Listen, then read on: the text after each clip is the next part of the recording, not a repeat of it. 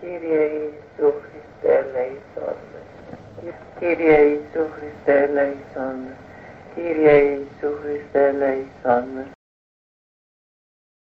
Ομιλία περί υπακοής και κατακρίσεως και ειλικρινούς εξομολογήσεως έγινε στην Ιερά Μονή Φιλοθέου.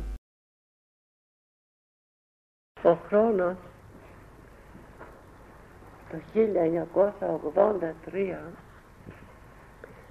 έβρισε, ανήκει πλέον στο παρελθόν και ανέτειλε ο καινούριος χρόνος το 1984. Δεν ξέρουμε τι μας επιφυλάσσει ο Θεός με τον καινούριο χρόνο.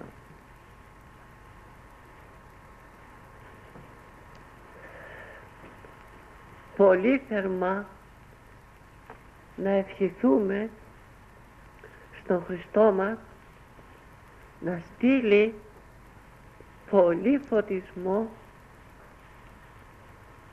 πολύ αγάπη, πολύ εσπλαχνία, μέγα έλεος, τόσο στα ψυχάς μας, όσον και σε όλο τον κόσμο.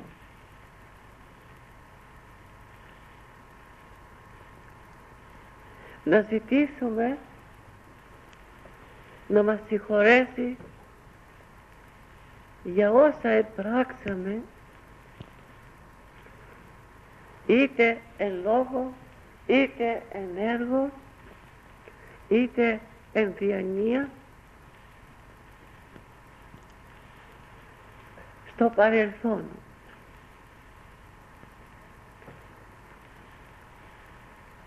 Και να μας βοηθήσει τώρα με τον καινούριο χρόνο να βάλουμε καινούρια αρχή. Ποτέ δεν είναι αργά.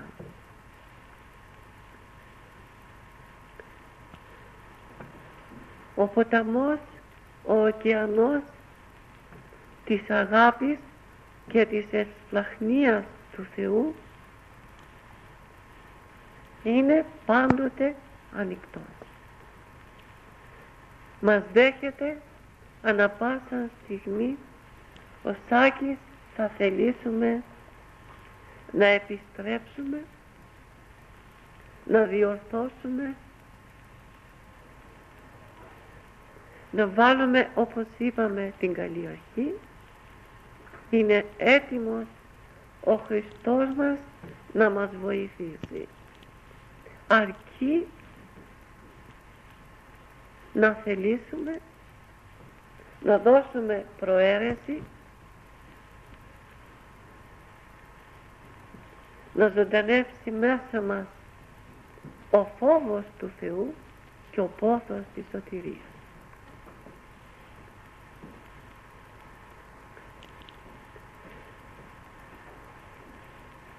Στο χρόνο που μας άφησε, που μας χαιρέτησε μια για πάντα, είδαμε ότι ο Θεός εκάλεσε αρκετά γεροντάκια και τα πήρε μαζί του. Τα έβαλε στην αποθήκη του. Ξεκούρασε τις ψυχές τους και τώρα αναπαύονται. Δεν γνωρίζουμε εάν και στον καινούριο χρόνο που περπατούμε να καλέσει και την ΑΚ εξημών.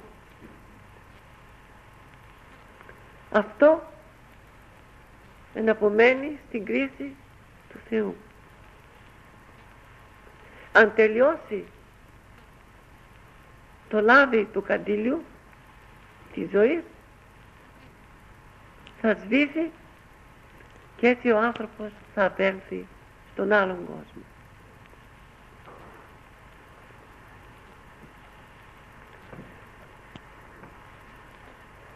Σας έχω μιλήσει και άλλη φορά διηγηματικά για τον γέροντά μου, για τους πατέρες, και τώρα με αιτία του θανάτου, της κοιμήσεως του γέροντος Αυξηνίου, θα ήθελα 2 λόγια να σας πω για αυτή την Αγία Ψυχή. Ήταν πάρα πολύ απλούς, αγαθός και άκακος.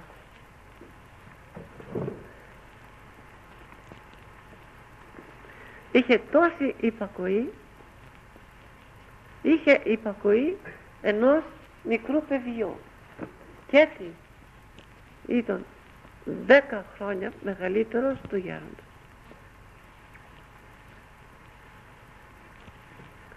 Μας ήταν ένα ζωντανό παράδειγμα υπακοής και ακακίας στη συνοδεία μας.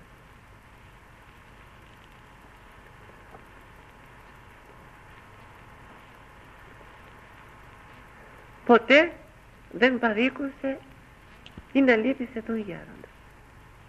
Μέχρι τα γερατεία του έκανε υπακοή, τυφλή υπακοή. Εργαζόταν σαν να ήταν μικρό παιδί. Ήμεθα στην ασκή και ήταν 70 ετών και διατηρούσε κήπο. Πρώτον για τη συνοδεία και δεύτερον γιατί επειδή ο γέροντας αγαπούσε κάτι τέτοιο, για να τον αναπαύσει περισσότερο επιμελεί το τα κυπευτικά για να θεραπεύσει την επιθυμία προς το γέροντα. Η ζωή του ήταν πάρα πολύ ασκητική από τα πρώτα του χρόνια κάτω στα Ιεροσόλυμα και εν συνεχεία στη συνοδεία μας.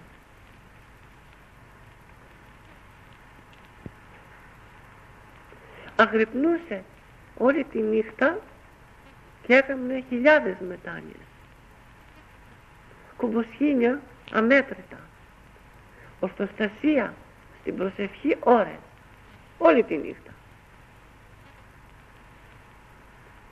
Του έδωσε ο Θεός πολύ χάρη, όχι θεωρητική όπως είχε ο γέροντας, αλλά είχε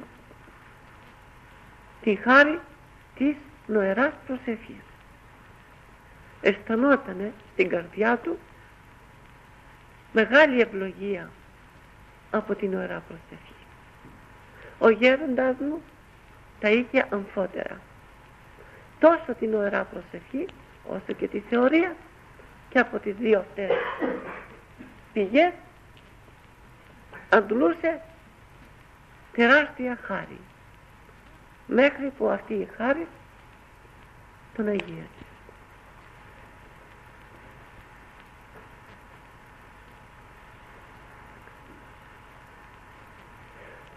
Είχαμε την οθεσία από τον γέροντα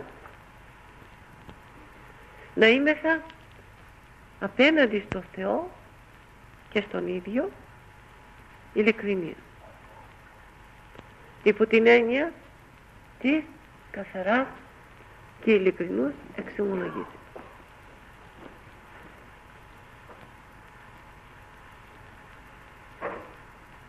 Έτσι πέρασε η ζωή μας κοντά του. Προσπαθούσα από πλευράς μου να είμαι εντελώς ξεκάθαρος στα μάτια του, στις σκέψεις του, να μην το κρύβω ούτε τον ελάχιστο λογισμό. Ήξερα ότι εάν κρατώ κάτι μέσα μου κρυφό, το ένιωθα σαν πνευματική μοιχεία. Προσπαθούσα να μην έχω μέσα στην καρδιά μου ιδιαίτερη αγάπη προς τους γονείς και συγγενείς.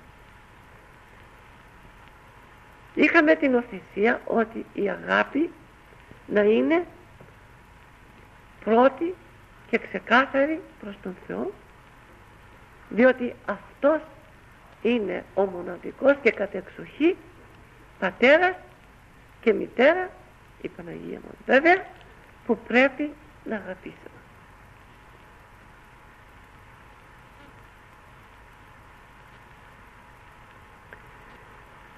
Οι λογισμοί έπρεπε να είναι εντελώς καθαροί.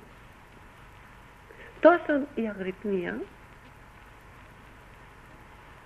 τόσο η εργασία, η συναναστροφή με τους αδελφούς να είναι τα πάντα γνωστά στον γέροντα. Διότι σκέφτηκα από την αρχή της υποταγής ότι αν δεν βάλω καλή αρχή κατά την συμβουλή του γέροντος δεν θα έχω και καλό τέλος. Μας έλεγε, προσέχτε, καλή αρχή καλή στο τέλος, κακή αρχή κάκη στον τέλος. Αυτά μας είπαν οι παππούδες μας. Δεν χρειάστηκε για δεύτερη φορά να το ακούσω. Αυτή την συμβολή, αυτή την οθεσία, αυτό το φως το έκαμα, πιστεύω, στη ζωή μου. Και είπα, αν εδώ δεν πετύχω, να βάγεσαι όλος ο εαυτός μου, ο σκοπός μου, που άφησα τον κόσμο. Όλα αυτά γινόντουσαν με τη βοήθεια του Θεού, με την ευχή του γέροντος και της μητέρας, η οποία ίσχετο για την ταλαιπωρία μου να μην αποτύχω, γιατί ποθούσε πολύ να μονάσω.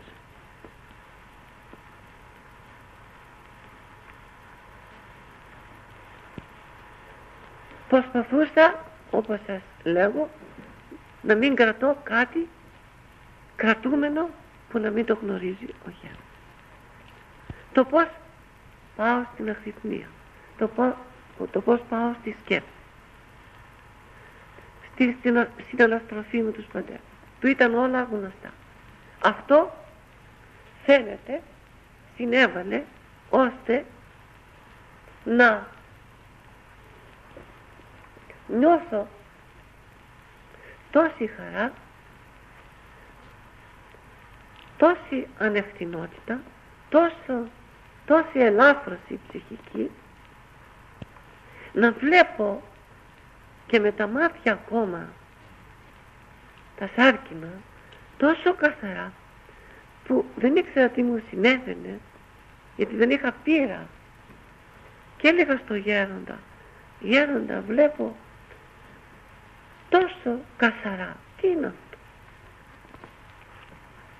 Μου λέει, είναι ένα μέρος του καρπού της υπακοίας.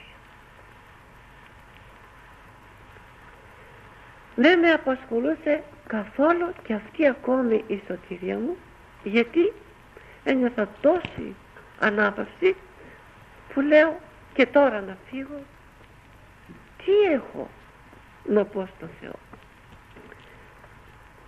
Τα αμαρτήματά μου τα είχα εξομολογηθεί. Τα πάντα μου στο γέροντα γνωστά. Ό,τι έκανα, το έκανα με υπακοή. Αυτά όλα, για όλα αυτά, τα οποία είναι βέβαια λίγες λέξεις, αλλά είναι ένα βίωμα, δεν ένιωθα να μου περνάει ο λογισμός καινόδοξος, γιατί ήξερα και πίστευα απόλυτα ότι είναι όλα των ευχών του γέροντος και τίποτε προσωπικό. Αυτό ήταν το πιστεύω μου. Έπεφτα να κοιμηθώ και ένιωθα τόση ηρεμία πνεύματος και έλεγα μου τι μου συμβαίνει. Έλεγα στο γέροντα, γέροντα, στην προσευχή μου προσπαθώ να βάλω τον εαυτό μου στα αριστερά του κριτού, γιατί πρέπει να θρηνήσω για τις πολλές μου αμαρτίες και κάτι με σμπρώχνει και πάω δεξιά. Μήπως είναι πλάνη? Όχι, παιδί μου, δεν είναι πλάνη. Είναι διότι δια της υπακοής σου το φορτίο σου ήρθε σε μένα. Εάν εσύ έκανες το δικό σου θέλημα, το φορτίο θα ήταν επάνω σου και δεν θα ένιωθες τέτοια πράγματα. Αλλά μας νοθετούσε να σιωπούμε. Ό,τι νοθετώ κι εγώ εσάς συνέχεια. Μας έλεγε μη μιλάτε, φωνάξτε την προσευχή, αυτή θα σας σώσει. Το όνομα του Χριστού θα σας φωτίσει, θα σας βοηθήσει, θα συμπληρώσει, θα αυξήσει, θα σας γίνει τα πάντα. Αν δεν πείτε την προσευχή, αυτό σημαίνει ότι δεν βάλατε καλή αρχή.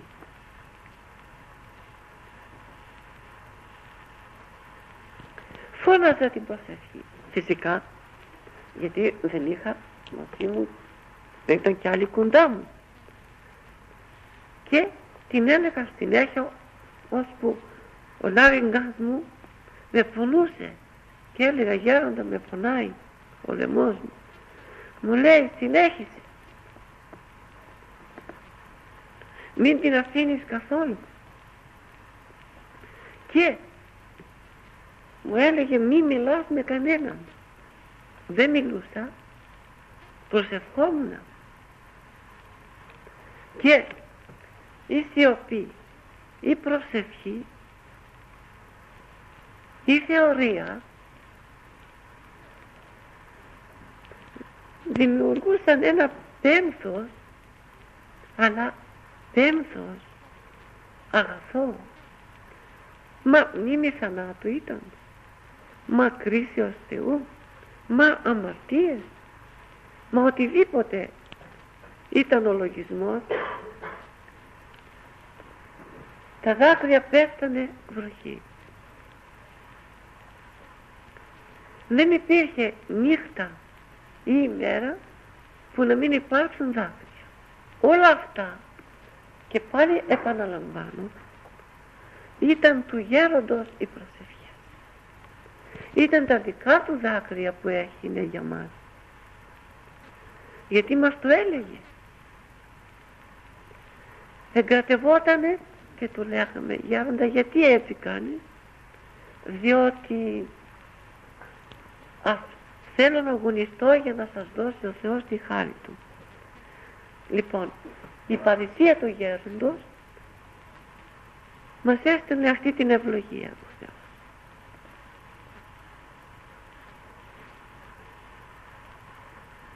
Ποτέ δεν με πέρασε από τη σκέψη οτιδήποτε ότι γινόταν από προσωπική προσπάθεια. Αυτό είναι και το πιστεύω. Το ότι στο γέροντα ήταν τα πάντα καθαρά, υπό την έννοια της ειλικρινούς και καθαράς εξομολογήσεως, δεν άφηνα αποθεμένα μέσα μου, γιατί ήξερα ότι αυτά είναι σάπια πράγματα, και κάθε τι σάπιο έχει και τη δυσοσμία του, έχει τη βρώμα του. πράγμα που θα βρώμιζε την ψυχή μου, με αποτέλεσμα να μην νιώθω όμορφα. Ένας λογισμός ερχόταν και γινόταν η ψυχή άνω κάτω. Για στάσου, λέω, αν καθίσω και δεχτώ λογισμούς, τι θα γίνει? Και επί παραδείγματι μου είχε έρθει ένας λογισμός άσχημος για τον γέροντα. Εγώ, επειδή προσπαθούσα πάντα να είμαι απέναντι του Θεού και του γέροντος σωστό, επαναστάτησα, δεν μπορούσα να δεχτώ ότι μπορούσε να γίνει αυτό το πράγμα σε μένα λάθος και να πιστέψω λανθασμένα από ό,τι πίστευα για αυτόν τον άνθρωπο. Έκανα σκληρόν αγώνα. Ο διάβολος ήταν τεχνίτης. Όταν σηκωνόμουν να γρυπνήσω, με το άνοιγμα των ματιών και οι σκέψεις οι βρώμικοι, οι άσχημοι, πράγμα που σαν ρεύμα ερχόταν το δηλητήριο με τέχνη του διαβόλου να μου δηλητηριάσει την αγρυπνία, να μην μπορώ να κάνω αγρυπνία, να έχω τέτοιες σκέψεις. Αλλά και εγώ από την άλλη πλευρά δεν υποχωρούσα σε καμιά περίπτωση. Το έλεγα στο γέροντα, αυτό και αυτό. Αυτός πολυέμπερος, παλέμαχος άνθρωπος μου έλεγε, μη στεναχωριέσαι, περιφρόνηση και άφησε τον να λέει ό,τι θέλει αυτό. Ο άδης, το ξέρασμα του άδου είναι ατέλειωτο. Με τον διάβολο δεν τα βγάζει κανείς πέρα τόσο εύκολα. Μην κάνεις αντίρρηση, διότι είσαι μικρός. Μόνο περιφρώνα τον λογισμό, λέγει την ευχή και θα φύγει μόνο του. Εγώ, επειδή ήμουν άπειρος, ανησυχούσα μήπως και μου ξεγελάσει και είμαι συνεχώς εν μάχη. Αγωνιζόμουν πάρα πολύ, ξύλο, πάρα πολύ. Αντιστεκόμουν στον κακό λογισμό και τελικά με τις ευχές του γέροντα τόσο πολύ έφυγε αυτός ο λογισμός που τόσο με απασχόλησε στην αρχαρίτικη ζωή μου, που ποτέ μου στο εξής δεν μου ξανασυνέβηκε κάτι τέτοιο. Χάθηκε σε τέτοιο σημείο που σαν να μην πολεμήθηκα διόλου.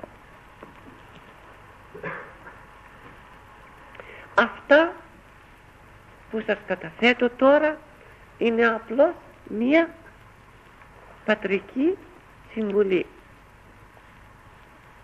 Όπως ένας πατέρας μου ζητάει τα παιδιά του, αυτό και αυτό συνέβη και στη ζωή μου κλπ, προς παράδειγμα και προς φωτισμό, ακριβώς γι' αυτό το λόγο σας τα λέγω, ώστε να δείτε πως βιώσαμε τότε όταν ζούσε ο γέροντας.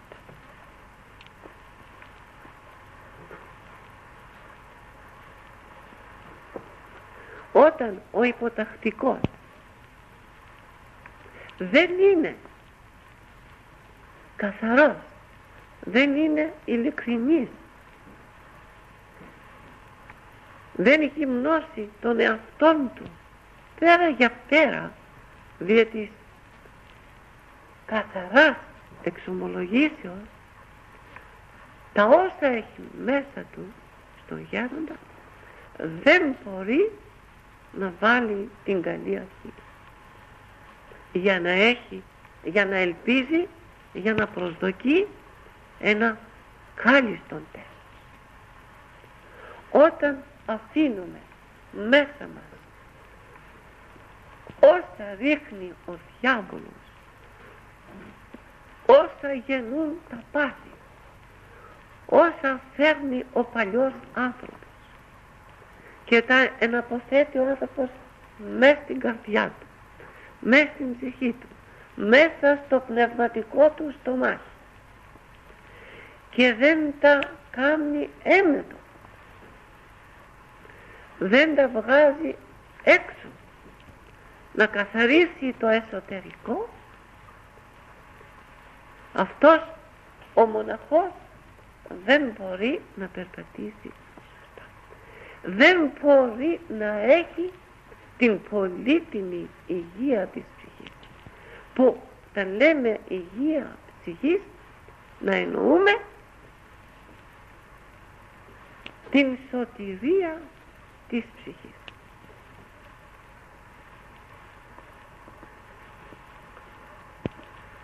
Όπως όταν μας χαλάσει το στομάχι, όταν κρυολογήσει, δεν χωνεύει το φαγητό.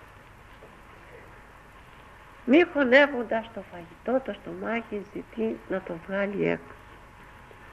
Αν δεν το βγάλει έξω και προσθέσει και άλλη τροφή, και εκείνη θα χαλάσει και θα επιδεινωθεί περισσότερο η κατάσταση, η άσχημη.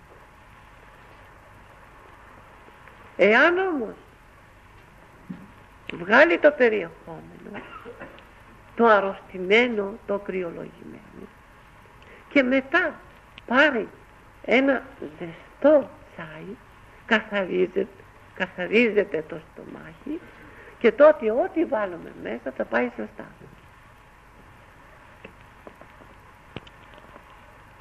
Όταν ο μοναχός εξομολογείται τα πάντα του, είναι σαν να βγάζει ό,τι αρρωστημένο έχει μέσα του. Και μετά με τα δάκρυα της μετανοίας πλένεται αυτό το πνευματικό στομάχι, και τότε έρχεται η καθαρή τροφή, η χάρις του Θεού, ο φωτισμός του Θεού, οι φωτεινοί λογισμοί, και δημιουργούν την υγεία.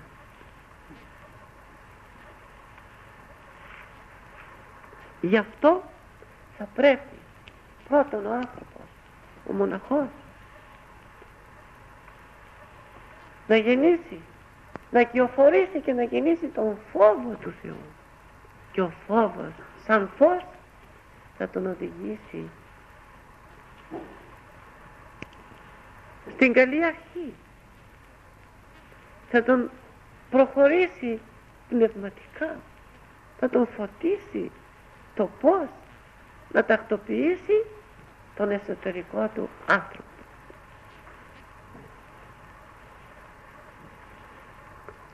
Και όπως βλέπουμε ότι ο κάθε χρόνος που έρχεται αρπάζει ορισμένους και τους μεταφέρει στον άλλον κόσμο. Δεν γνωρίζουμε πολύ καλά ότι αν θα ζήσουμε και αν θα έχουμε τον χρόνο να επιμεληθούμε κατά αυτήν την έννοια την ψυχική μας κατάσταση. Να μην μας βρει ο θάνατος με κατάσταση που η συνείδηση επαναστατεί. Όταν αγωνιζόμεθα σωστά, έρχεται η χάρις με την παρηγοριά, με το φως, με τη χαρά, με την ελπίδα της αιωνίου ζωής, δηλαδή είναι καρπός Αγίου Πνεύματος. Όταν όμως δεν τακτοποιήσουμε τον εαυτό μας, ψυχολογικά υποφέρουμε. Δεν φτάνει η αμαρτία, δεν φτάνει η αμέλεια, δεν φτάνει η εγκατάλειψη των πνευματικών καθηκόντων, έρχεται και η γεύση του καρπού όλων αυτών,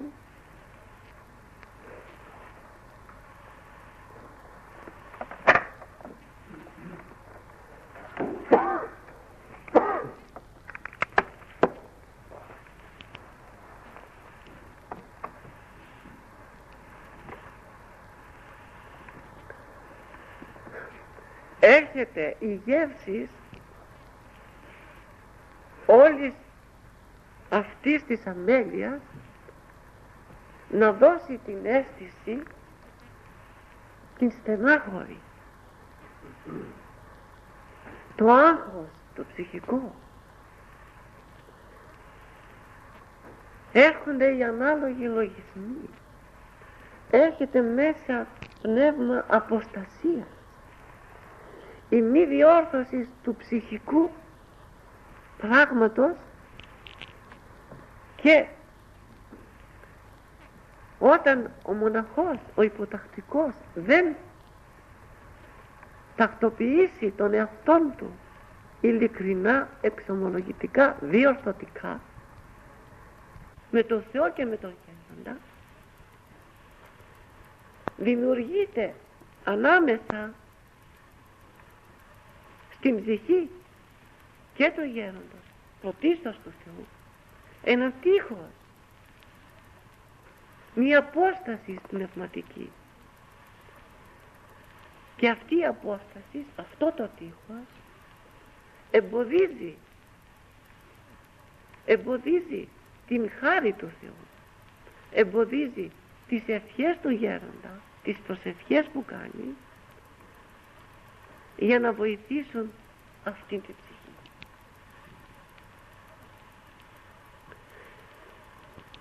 Είπαμε, η αμέλεια έχει τόσες ελλείψεις, συσσωρεύει τόσα αμαρτήματα.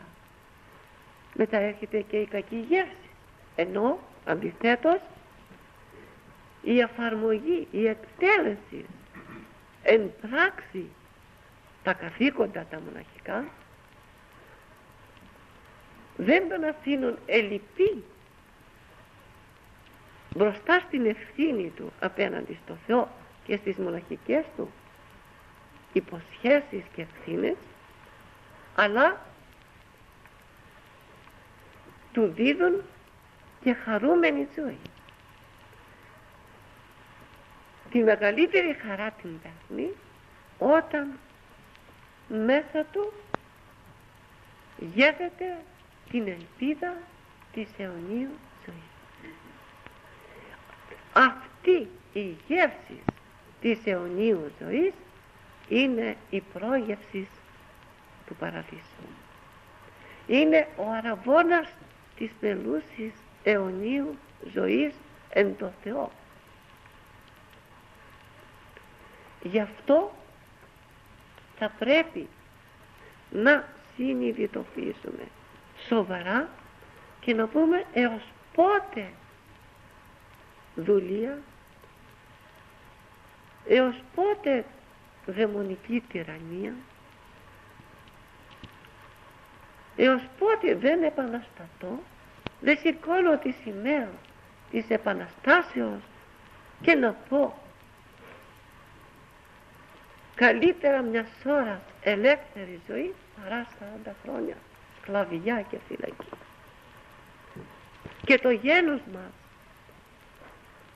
πόσα και πόσα χρόνια δεν είναι το κάτω από την δουλεία την τουρκική, πόσα δεινά δεν υπέστησαν οι άνθρωποι μας, οι πρόγονοί μας, αλλά ήρθε η ώρα όμως, το σκέφτηκαν, οργανώθηκαν, απεφάσισαν και την ημέρα της Παναγίας μας του Ευαγγελισμού σήκωσαν το λάβαρο της Επαναστάσεως και πέτυχαν την ελευθερία της πατρίδας, την οποία σήμερα εμείς γευόμεθα. Έως πότε θα μας δουλεύουν τα πάθη? Έως πότε δεν θα διορθώσουμε τα καθήκοντά μας, τις ευθύνες μας? Έως πότε θα αφήνουμε το βάρος να πλακώνει την καρδιά και την ψυχή μας και να υποφέρουμε ψυχολογικά? Ποιος είναι ο λόγος της αργοπορίας και της αναβολής? Ιδού καιρός ευπρόσδεκτος ιδού ημέρα σωτηρίας. Πρέπει να αποθήσουμε ό,τι σκοτεινό, ό,τι δεν είναι καλό. Και ας πάρουμε παράδειγμα από τους σύγχρονους πατέρες που τώρα πέρασαν και ξεκουράστηκαν στην άλλη ζωή. Ζωντανά παραδείγματα. Έχουμε και ανθρώπους στον κόσμο που ζουν τόσο προσεκτικά, τόσο αγωνιστικά, τόσο όμορφα, που δεν ξέρω αν μας γίνουν αυτοί οι άνθρωποι κάποια μέρα στον άλλον κόσμο κριτέ και να μας συγκρίνει ο Θεός με εκείνους τους ανθρώπους, διότι εκείνοι έχουν οικογένειες, έχουν παιδιά, έχουν μέριμνες, είναι μέσα στα σκάνδαλα, είναι μέσα στον κόσμο, είναι και είναι. Ενώ εμείς ελεηθήκαμε πλούσια και δεν έχουμε εκείνα τα εμπόδια αυτών των ανθρώπων. Και όταν εμείς δεν ανταποκριθούμε ανάλογα με την βοήθεια του Θεού, αν μας έδωσε 100, ζητάει 200.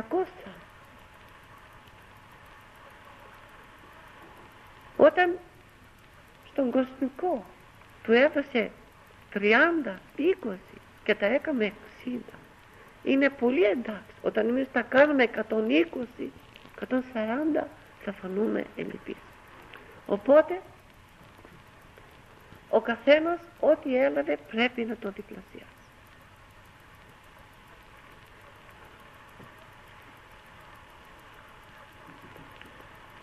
Την προσευχή. Βλέπω ορισμένους πατέρες που αγωνίζονται, φωνάζουν την προσευχή, τη λένε την προσευχή. Ο Θεός χαίρεται, το Άγιο Πνεύμα αγάλεται και εγώ επίσης. Μπορεί να μην σας το λέγω, αλλά είναι μια αλήθεια. Ακούω την ευχή και μέσα μου είμαι όλος χαρά και δίνω ευχές από την καρδιά μου και λέω διπλή χάρη του Θεού να έρθει σε αυτό το παιδί. Γιατί είναι διπλή και η ωφέλεια.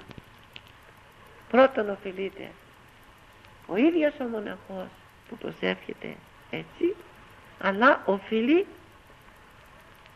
και τον αδελφό του και τον άλλον άνθρωπο, ακούγοντας την προσευχή, έρχεται και αυτός και λέει μα και εγώ δεν είμαι μοναχός, μα και εγώ δεν πρέπει να την πω, μα εμένα γιατί αφήνω και γυρίζει ο λογισμός μου εδώ και εκεί.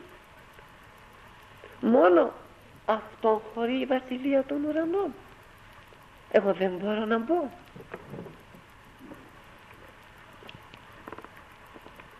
Βλέπετε η ωφέλεια πως γίνεται. Όταν όμως ο μοναχός δεν μελετά το όνομα του Θεού, τι άλλο θα κάνει? Ζητεί κάποια παρηγοριά. Θα πάει να μιλήσει με τον έναν, θα μιλήσει με τον άλλον. Και τι θα πούνε? Αν είναι κάτι το πνευματικό, έχει καλό. Αν όμως καταλήγουμε να κρίνουμε και να επικρίνουμε, να αργολογούμε και να συζητάμε περί ανέμων και υδάτων, πάει ο χρόνος. Χάθηκε ο χρόνος. Όχι μόνο χάθηκε απλώς, αλλά πήρε και μαζί του αμαρτήματα, τα οποία θα τα φέρει ο άνεμος σε εκείνη την ώρα και του θανάτου και της κρίσεως. Έρχεται βέβαια όταν λείπει η προσευχή, λείπει ο Χριστός. Όχι η παρουσία του, η καταφύση, αλλά η καταχάρη. Όταν δεν μελετούμε τον Χριστό, θα μελετήσουμε κάτι άλλο. Αν δεν βάλουμε στο μήλο σιτάρι, θα έρθει ο άλλος να βάλει σκύβαλα. Αλλά και ένα μεγάλο κακό που κυριαρχεί σήμερα στον κόσμο, χωρίς να αποκλείεται και ο μοναχισμός, το θέμα της αργολογίας και της κατακρίσεως. κατακρίνουμε πάρα πολύ. Κρίνουμε τον έναν τον άλλον, μια κατάσταση, μια απόφαση, μια τακτοποίηση την περνάμε από τη δική μας κρίση. Πρώτον, δεν έχουμε το δικαίωμα από τον Κύριο, από το Ιερόν το Ευαγγέλιο, διότι μας λέει ότι μην κρίνετε ή να μην κριθείτε, και ενώ μέτρο μετρείτε αντιμετρηθήσετε ημίν.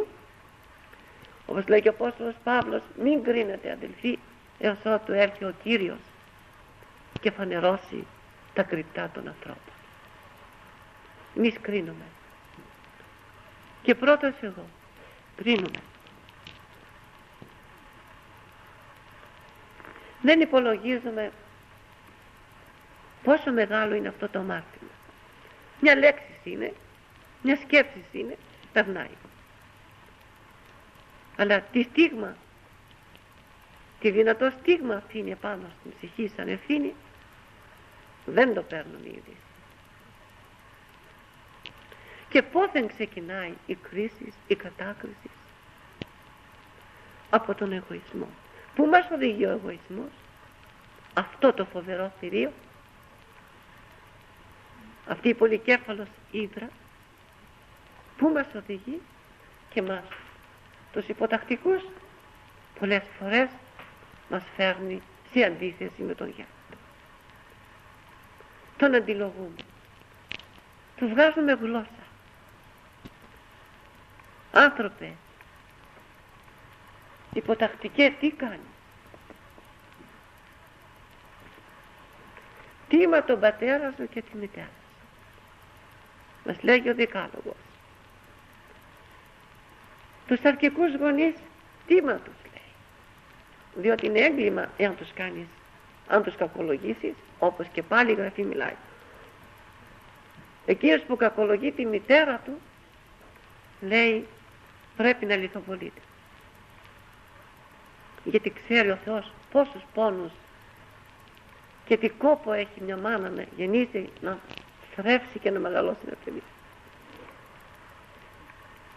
Για τους πνευματικούς γονείς, για τον πνευματικό πατέρα, οποία η τιμία δεν είναι γιατί είμαι σε αυτή τη θέση, αλλά την οθεσία της αλήθειας πρέπει να πούμε, για να μην σφάλουμε, για να μην κατακριθούμε αύριο.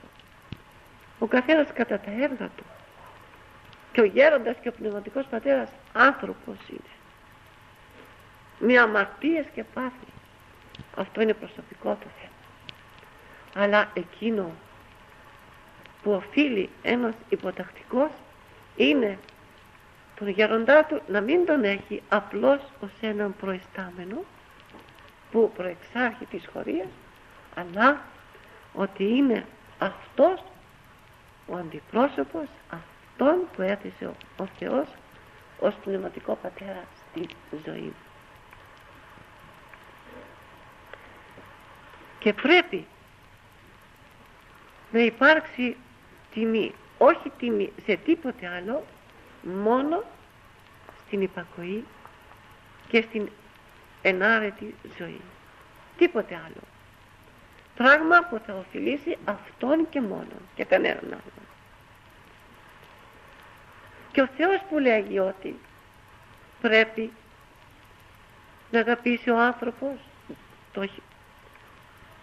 την έχει δώσει σαν εντολή αυτή την προσταγή. Αγαπήσεις Κύριο τον Θεό σου εξ όλης της ψυχής σου, εξ όλης της καρδίας σου, εξ όλης της διανοίας σου, εξ όλης της ισχύας σου.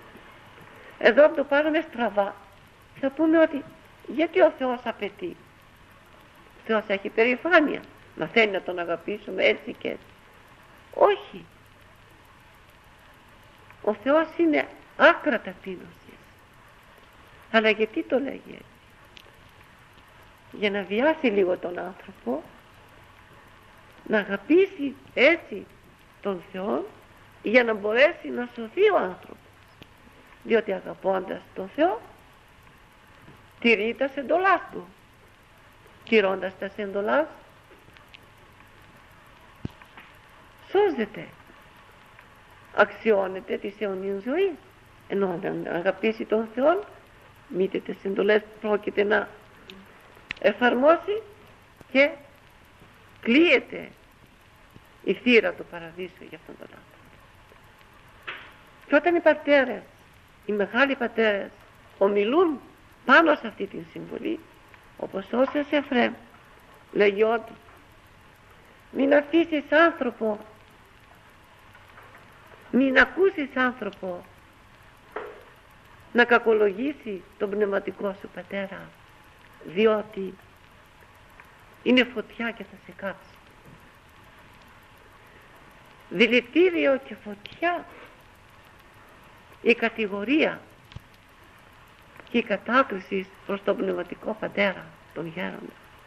Εμείς πολλές φορές από πλάνη του διαβόλου δεν το ψηλαφούμε αυτό το πράγμα, και εύκολα, πάρα πολύ εύκολα, και κατάκριση και αντιλογία και μεγάλη φιλονικία, πράγμα που αυτό φέρνει κατάρρευση πνευματική, ισοπαίδωμα πνευματικό, αλλά δεν ωφελεί αυτό. Δεν πρέπει να σταθούμε εδώ. Άνθρωποι είμαστε και γίνονται και αυτά. Τα διαβάζουμε στα βιβλία, στα ασκητικά, στα μοναχικά βιβλία των πατέρων. Βλέπουμε πολλά τέτοια επεισόδια.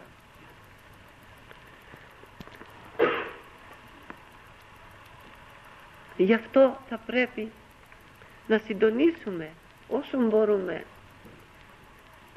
τη μοναχική μας πολιτεία. Να μην αφήσουμε έτσι να βιώσουμε, γιατί δεν θα μας βγει σε καλό.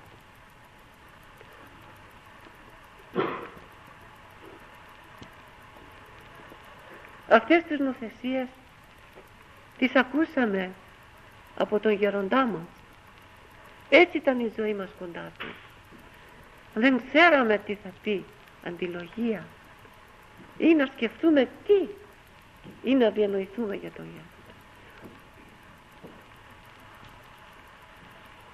Διότι λέγει πάλι ο Άγιος Ιωάννης της Κλίμακος ότι προτιμότερον ο υποτακτικός να λυπήσει τον Θεόν παρά τον γέροντα. Αν λυπήσει τον Θεόν, έχει τον γέροντα να προσευχηθεί και να εξηλιώσει τον Θεόν για τη λύπη αυτή. Εάν όμως λυπήσει τον γέροντα, συγχρόνως και τον Θεό μαζί, ποιος θα προσευχηθεί και ποιος θα εξηλιώσει. Αυτά είναι λόγια των θεοφόρων πατέρων που τα έζησαν εν πράξη. Εμείς βέβαια η πράξη μας ήταν πολύ μικρή εν σχέση και συγκρίση με τους Αγίους Πατέρες. Ας είναι ο καινούριος χρόνος, ας φέρει καινούρια χάρη Θεού στη ζωή μας και ας μας βοηθήσει και ας μας φωτίσει να περπατήσουμε όπως το καλεί το καθήκον το μοναχικό. Και ας προσέξουμε και ας καθαρίσουμε τον εσωτερικό μας άνθρωπο. Ας πάρουμε μια καινούργια απόφαση. Ό,τι έχουμε μέσα μας αποθυμένο, άσχημο, αμαρτωλό, να το βγάλουμε. Να χαράξουμε μια καινούργια ζωή, όμορφη, χαρούμενη. Χαρούμενοι στο Θεό, χαρούμενοι στο γέροντα και στον εαυτό μας. Διότι δεν ξέρουμε αν μας καλέσει σε αυτόν τον χρόνο ο Θεός κοντά του. Και αν μας καλέσει θα είμεθα χαρούμενοι, γιατί ο Θεός και στην 11η ώρα δέχεται κάθε άνθρωπο που θα ζητήσει εν μετανία την επιστροφή του. Ούτε λύσει θέλω τον θάνατο αμαρτωλού ώστε επιστρέψει και ζήνεται. Δεν θέλει ο Θεός κανένας άνθρωπος να χαθεί. Μα και γι' αυτό σταυρώθηκε, να μην χαθεί κανένας άνθρωπος. Ο διάβολος πάλι Απέναντίας θέλει κάθε άνθρωπο να τον βάλει κάτω από τα πόδια του και να λυπήσει σφόδρα το Θεό και να του πει: να, και ο σταυρός σου τίποτε δεν κατόρθωσε, τους κέρδισα όλους. Όχι, ποτέ να μην γίνει αυτό, αλλά κάθε ζώσα ψυχή να έβρει σωτηρία εν το Θεό.